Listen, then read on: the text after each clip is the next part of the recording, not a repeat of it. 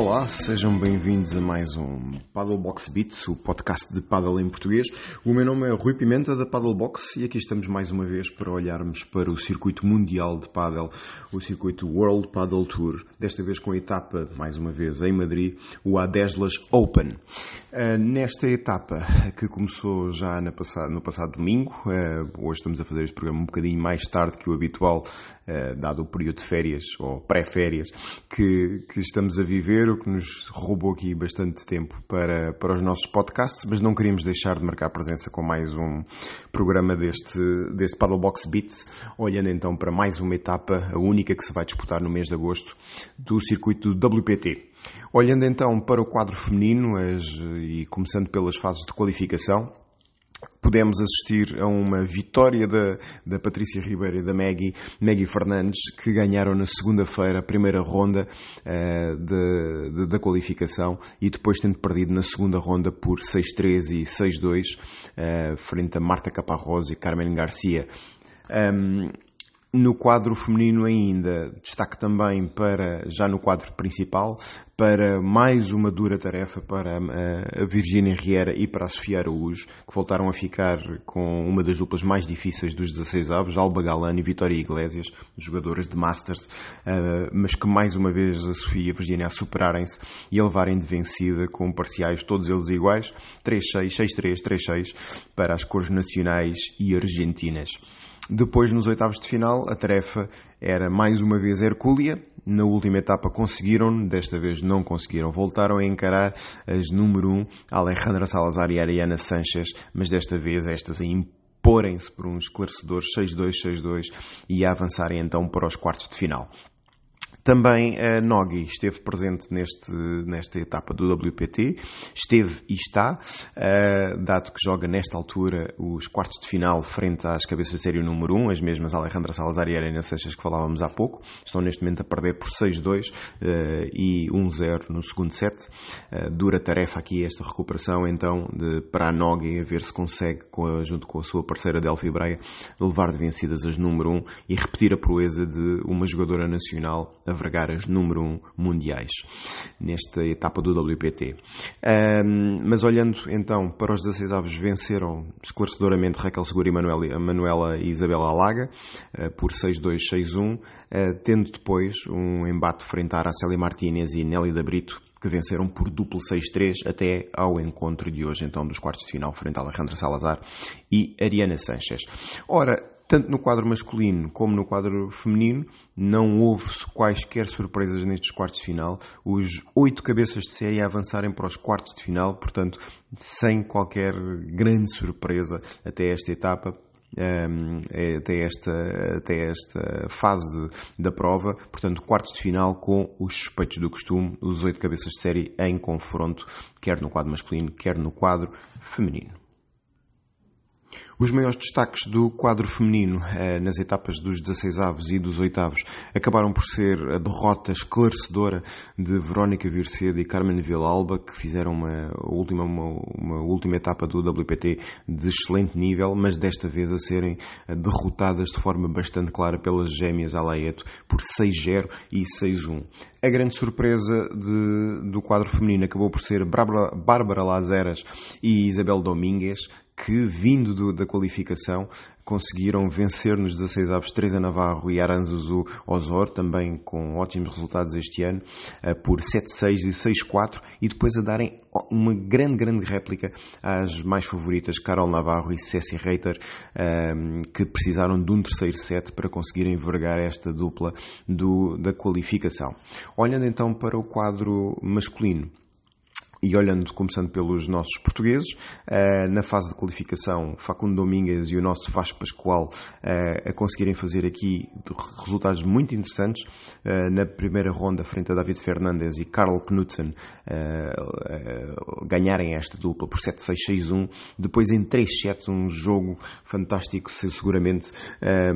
em 3 sets a ganharem aos wildcarders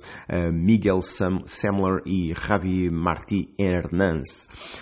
Conseguiram assim avançar então para a fase prévia, onde aí tiveram uma tarefa mais difícil frente a Javi Redondo e Cristiano Gutiérrez, que pretende perdido por 6-4 e 6-3, e assim a não conseguirem dar mais um passo neste desempenho de altíssimo nível do Vasco Pascoal e do seu companheiro Facundo Domingues. Infelizmente ficou por esta primeira ronda da fase prévia a participação portuguesa no quadro masculino, também Miguel Oliveira e António Luco mais uma vez a não conseguirem passar a primeira ronda. Estão a ter algumas dificuldades esta nova dupla em conseguir aqui bons resultados neste retomar da atividade competitiva do WPT, e a perderem para Salvador Oria e Alejandro Arroyo por 7-6 e 4-6, ainda assim dando grande luta. De resto, não houve grandes surpresas nestas rondas de qualificação. Talvez algum destaque aqui para as derrotas de Matias Marino e Gonçalo Dias, o Godo Dias, frente a Ion Sanz e Javi Pérez, por duplo 6-4, estes que acabaram por qualificar para o quadro principal. E depois para nomes consagrados da modalidade que claramente estão agora a sofrer com esta inversão de gerações, ou pelo menos a nova geração de jogadores claramente a dar cartas e a deixar nomes tão notáveis da nossa modalidade como Chico Gomes, como Fernando Poggi, como German Tamam, todos eles a ficarem pela primeira ronda da fase prévia e a não avançarem. Também ficou pelo caminho Marcelo Jardim e Denis Thomas Perino, e uma dupla que fez uma excelente prova na última etapa do WPT, a confirmar mais uma vez a sua presença no quadro. Falamos de Arturo Coelho e Ivan Ramírez del Campo, que mais uma vez não deixam de marcar presença nesta etapa final, neste quadro desta etapa do WPT. Olhando então aqui rapidamente para o quadro principal e para os 16 avos de quarta-feira, tivemos aqui grandes jogos, desde logo o Coqui Nieto e o Javi Rico, que tiveram pela frente uns impressionantes Martinel Martilho Pinheiro e Alejandro Ruiz, que precisaram de 3 sets para vencer esta jovem dupla espanhola, tendo estes últimos então avançado para os oitavos de final, onde enfrentaram os cabeças de série Alejandro Galán e Juan Lebrón, que acabaram estes por vencer por 6-3, 7-6 e a marcarem presença então nos quartos de final de hoje, onde vão defrontar Javier Ruiz e Yuri Botelho, também eles com tarefas muito difíceis até aqui. Desde logo nos 16 avos de final, onde pela primeira vez Pintos Fernandes e Maxi Grabel conseguiram marcar presença, e que deram muito boa conta de si, obrigando os favoritos Javier Ruiz e Yuri Botelho a 3 sets parciais impressionantes, 6-4, 4-6, 5-7, esta dupla que estava a ter resultados tão maus até ao momento, e a obrigar os cabeças de série a um terceiro set de arrepiar para conseguirem avançar em prova.